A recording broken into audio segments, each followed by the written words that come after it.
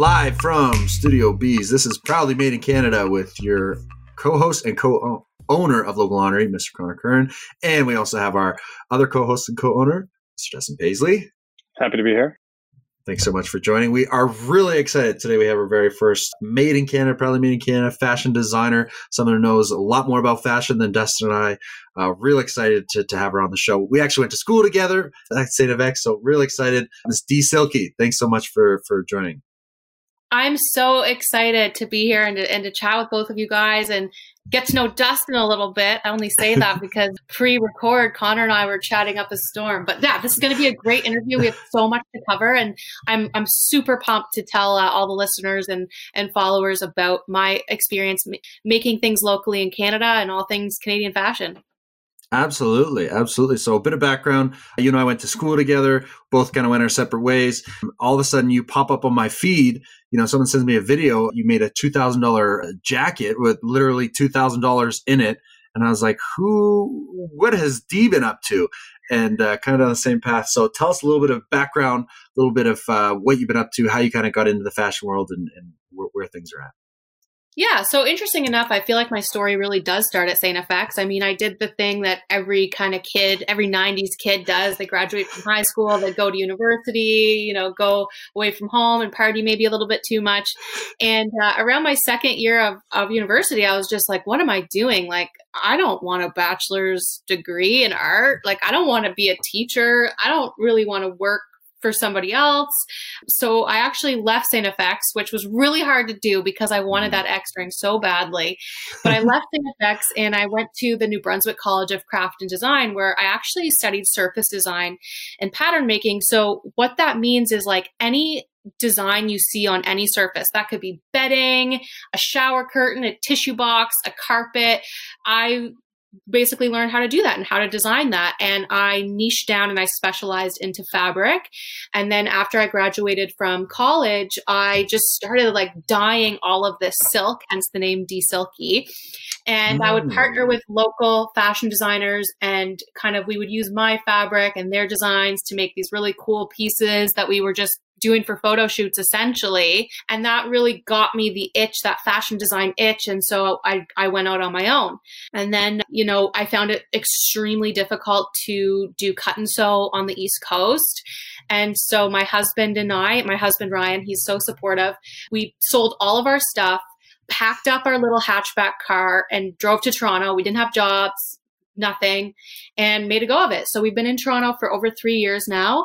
And like you mentioned, Connor, this January 2021, I launched something called the Money Coat, which is a coat stuffed with over $2,000 cash. I love it. A couple questions. Yeah. Where did the idea come from? How did this all start? Yeah, definitely needs some more introduction behind the concept, or else it's just like, wow, is this girl totally like crazy and tone deaf? Like, who creates a money coat in the middle of a global pandemic? Like, what a weirdo. But what actually had happened was I've manufactured both in China and in Canada, different collections, and both processes present their own unique challenges. And in 2016, I launched a product called the Kindness Boxers, which were unisex silk cotton boxers. And the waistband said, instead, be kind on them. And it was a reminder to like, be kind to yourself and to those around you. And I had them made in China because I couldn't find anybody on the East Coast that would make them for under $80 a pop. And that's like not including fabric. Like this was just like for cut and sew. So I went to China, but their MOQs, which means minimum order quantity, is like massive over there. So the smallest MOQ I could find was 600 units. And I was just, I don't know, like I had like really big balls. Like I was just like, yeah, I'm going to sell like 600 pairs of boxers with the same print on it, even though I have absolutely no customers lined up. Like, sure, why not? So I ordered like 600 pairs of these boxers and I sold half of them like really quickly. And then after that, like sales just stopped. My social media was sick of seeing them. It was the same friggin' print on all of them. And I tried to liquidate them. Like I tried to wholesale to a big box store. I won't say who, but they obviously work with like fast fashion brands and like use slave labor or like child labor. Sorry, not slave labor, child labor. And so they wanted to like retail them for less than what it cost me to have them made. So I was just like, well, I'm not doing that. So I sat on these boxers for 3 years. I had like 300 pairs of boxers in my living room.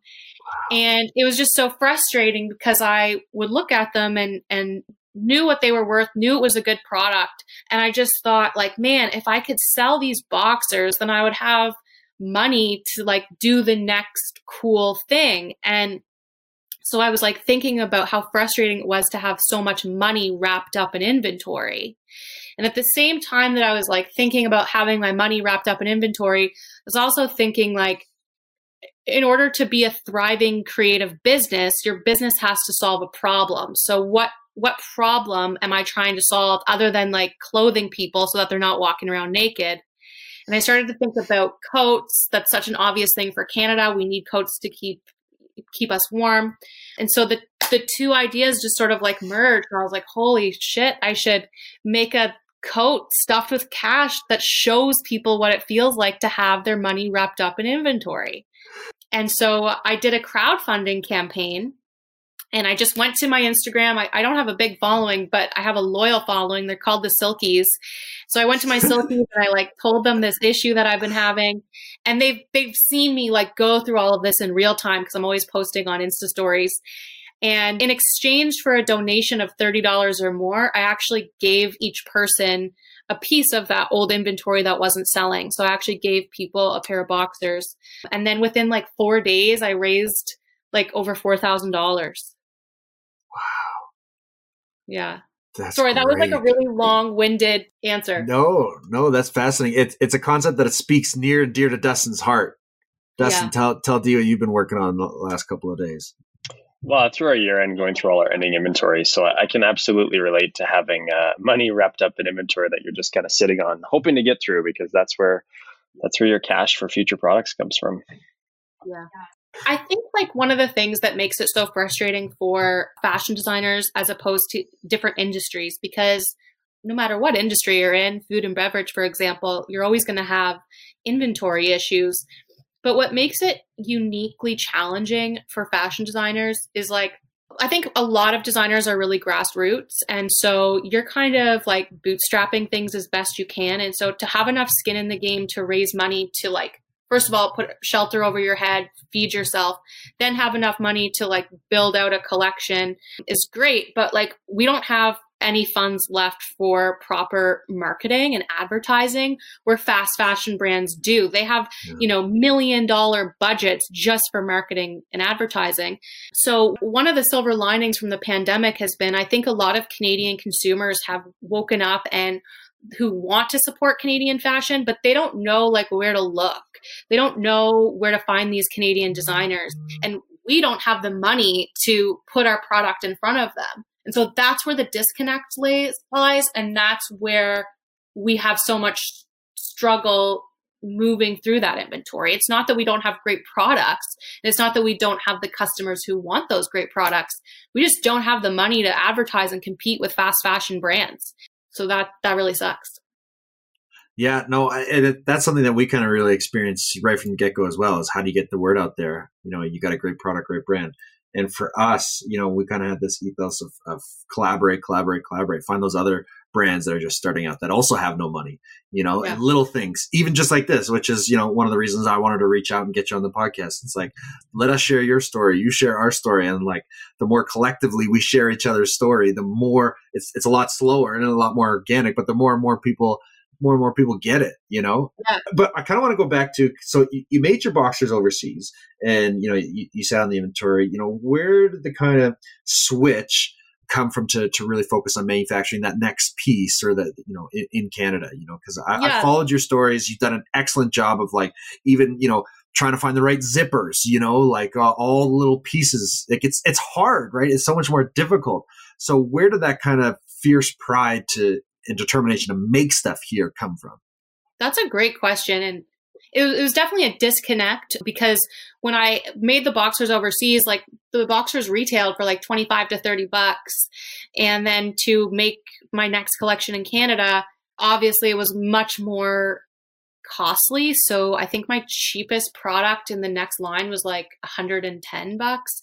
So that was really difficult for the consumer, because they're like, wait a minute, like her price point was down here, now it's up here, like what? And also the boxers were like loungewear and had like a MeUndies kind of vibe. And then the next collection I did was like 100% silk, and some of it was hand dyed. So there was a lot of disconnects for different reasons. I think the reason that I decided to make in Canada was ethically. I mean, I had no way of knowing that my manufacturer overseas was actually being ethical, even though they told me they were, unless I were to go to China myself and look at things. That being said, I don't think that if you manufacture overseas, you're an unethical brand or you're terrible, because there are a lot of really good manufacturers and ethical manufacturers overseas. And the fact of the matter is that a lot of people who work in those manufacturing plants in other countries, like, that's something that's been passed down from generation to generation. So they can make a garment a lot faster than somebody in Canada can, because they've grown up with that. It's like in their family heritage. And so even if you were going to pay someone in India the same amount that you were going to pay someone in Canada, if you're paying them by the hour, it's a possibility that someone in India could just make it that much faster. Do you see what I'm saying? Mm-hmm. Yeah, absolutely. So there's just so much to consider there. But all that to say, I wanted to be more hands-on with the brand, especially too, like something that I really, really like about my brand is that I am able to be transparent and like take my followers and my customers along the journey with me, right? Because like, I don't know what the heck I'm doing. Like, I'm just figuring this out as I go along. So it's not just us? No, it's not just you. It's not just you. And so I can't show those like behind the scenes of like a manufacturer in China working on my clothes like I can in Canada. Mm-hmm. So what happened after you released the coat? So the campaign went well, you raised a couple $1,000 and then what happened? Yeah. So then the pandemic hit after I raised the money. And so all the stores were closed, suppliers were backlogged. It was just a mess. But I finally got the coat made. I worked with an incredible seamstress who had a lot of, we came across a lot of different hiccups making the coat, which I didn't feature just because I didn't want it to look bad on her, because it wasn't her fault at all. It was just like neither one of us had made something like this, and it was a lot more technically challenging than either one of us had thought. Like, for example, the money kept like slipping and it didn't look lined up evenly, or the insulation that I got ended up not being poofy enough, so we had to triple layer it just so it would get that nice poofy effect. And then when we triple layered it, it condensed it so much that it made it kind of stiff. Like, there was just so many hiccups we had, but we did it. And then it went viral on TikTok. Like, I think this series in total has like, I don't know, at least 7 million views. One video alone has like 3.1 million views. And then the press contacted me. They're like, hey, we saw this on TikTok. We want to feature it. And then that was crazy. I did like a whole media blitz in January, February. It's still trickling in. And then like, I think one of the most common questions I get is like, oh, how much are you going to sell it for? And I mean, this is like a high-end piece. This is like, just because it's not a $2,000 coat. Like, yeah, there's $2,000 in it, but then there's the material to make it. There's like, I had to pay my sewer to do it. There's all my time of research and like finding all the little intricate pieces, like you mentioned earlier. And I would love to give a portion of this sale to either a nonprofit that like supports youth that are involved in the arts, or like another Canadian designer that's maybe struggling with inventory issues themselves. So I don't like to say the number. I always just say, like, if somebody's serious and they you know, have a philanthropic heart and they want to give back to the arts, they can contact me and we can have that discussion. But it's a piece of wearable art and it's a collector's item for sure. Absolutely, it is.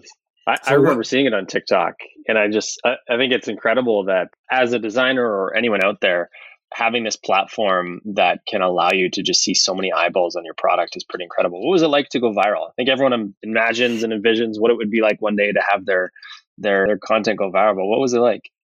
The first time I went viral, I was like in shock. And I said to my husband, you know, like, because I'm always focused on the next thing. And I'm always like, I'm a lot harder on myself than I let on. So when it started to like pop off, and I'm talking like, this was my first video to even get 10,000 views. So when I could tell it was about to get 10,000 views, I was like, Ryan, we're celebrating. We went to like a pub. We had some nachos and beer. And then by the time we left the pub, it was like, I don't know, 10 or 15,000 views. And I was like, I've made it. Like, I was so excited. And then I got home and it was at 20,000 views. And I remember like dancing in the kitchen to Drake's Started From the Bottom, Now We're Here. Like, I really thought like this was big. And then that video, like, I think it popped off to like 500,000 views. And it was exciting because I'd never seen numbers like that for myself or my brand, but it also like didn't do anything. Like, I didn't get more sales. I didn't get like new followers on Instagram. Like, it was just kind of like, oh, okay, well, that was like a lot of hype over nothing. Then my next like video that did really well, it has like 1.4 million views or something. And that was like me talking about a fast fashion brand who I like believe maybe lifted one of my designs. And that was cool because then I could start to see like a correlation, because after I posted that, like my website views spiked up. And then when I posted the money coat stuff and that was getting like 3 million views of a video or whatever, like, yeah, my website views went up, my Instagram followers went up, like everything went up. But all this to say, for anyone who's listening, who's like in the fashion industry and that's creative like I am and can kind of get like side railed, you have to be strategic that your content like either has a direct call to action or a subliminal call to action that it translate, right? So like, I wish, and hindsight's 2020, but like, I wish that when the money coat had blown up and I was getting all this press, that I had a product like ready to sell, so that when my website traffic was massive, people were shopping, right? But because I did the ready to wear collection after the money coat, it's kind of like, you don't see those same results. So it's just a bit like having to be strategic to make sure that when those videos do pop off and you do go viral, or you're getting all this attention in the media, or you do score like an awesome influencer, that you have the stuff ready to go so that those sales correlate the media. Great advice. I mean, it's hard to time going viral, but at least always be prepared and have yourself set up. It's good advice. Always be prepared. That's right, Dustin. And so what's this next collection? What's next? Yeah, so I'm in a course right now. It's called 100 Steps to Startup, and it's such an amazing course. It literally walks you step by step into taking your idea to a thriving business. And so what this program has taught me is it's like really taken me through these different exercises to flesh out who my target market is, what problem am I solving for them, so on and so forth. And I decided that I want my brand to be sort of twofold. So one, I have these like super crazy, outlandish coats, like the money coat, that are a collector's item. They're a piece of art, but then also have something that's like a bit more accessible.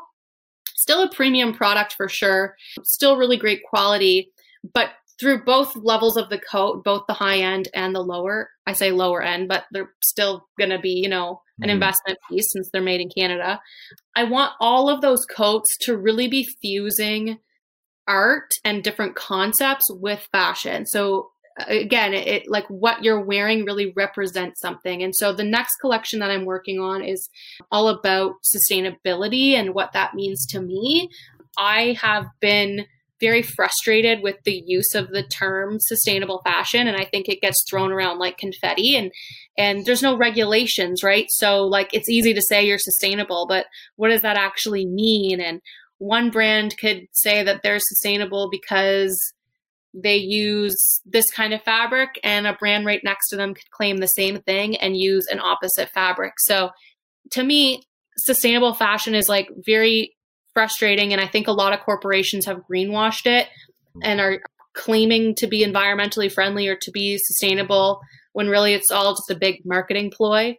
And consumers like aren't fully educated on what sustainability actually means. And so they buy something at a premium price because they're told like it's sustainable, it's so great, yada, yada, yada. But that doesn't necessarily mean that that product is better than the environment than a brand who isn't claiming to be sustainable and using that as their value proposition. So it's all about like just opening up this conversation. I think it's going to be a hot topic because people do feel so passionately about it. Of course, I care about the environment. Of course, like I want to be go-friendly, but at the same time, like sustainability also, it like the definition of it is sustaining something. And so you have to make decisions that sustain your business from a financial point of view as well. That's the underlying key factor. You can't be a sustainable business without being a sustainable business. You know what I mean? Yeah. So I don't want to take up too much more of your time. Real quick, where can people go to support you? Where can people find you? Where can people go to follow you? Do you have any boxers left? Well, I just wrote down your quote right there. You can't be a sustainable business without being a sustainable business. I posted the boxers on TikTok this summer. That went viral as well. And I think I have like 7 pairs left. So, and they sold all over the world, which is another like amazing thing about TikTok. So to support, you can go to dsilky.com. That website is a bit dated, but it will be getting a makeover this year. And then as always, like following me on Instagram and TikTok are probably the best ways to stay in contact because I do post on those platforms daily. Awesome. Well, thank you so much for coming on the show. Great to reconnect. Great to chat about all things Canadian made. Yeah. And I feel a little bit guilty because I just talked about myself the whole time and I want to hear more about you guys. That's the point. You're the guest. But next time you come to Toronto for your work, like both of you, honestly, like if you don't want to pay for a hotel, like we have a spare room that you can stay in. And like, honestly, like we have to get together when you're here. Absolutely. Careful what you wish for. Absolutely. We've showed up at our lawyer's door in Toronto with our bags. We're like, hey, we're here to take you up on that offer. I'm so serious. I'm so serious. Oh, that's very kind of you. Well, we'll hop on the IG live and we'll tell you a little bit more about us. But Dustin, for now, take us away in this episode. Well, thank you so much, dsilky, for coming on. Incredible to meet you, learn more about your brand. Great advice for others who are just starting and how to prepare for going viral on TikTok. Certainly not a formula yet for how to go viral, but really appreciate the time. Great to learn more about you. And to anyone out there listening, thanks for stopping by and look forward to getting more recommendations about who we should have on the podcast. Connor, sign us off. Thanks so much and have a good day. Thank you so much for tuning in to Proudly Made in Canada by Local Laundry. We are your co-hosts and co-owners, Connor Curran and Dustin Paisley. You can find us anywhere, anytime at www.locallaundry.ca for all of our Canadian-made garments. You can find out what we're up to in the community at Local Laundry on all social channels. Sign up for our newsletter, sign up for our e-blast, and you can find all previous episodes of the podcast wherever you stream your podcast from. Until next time.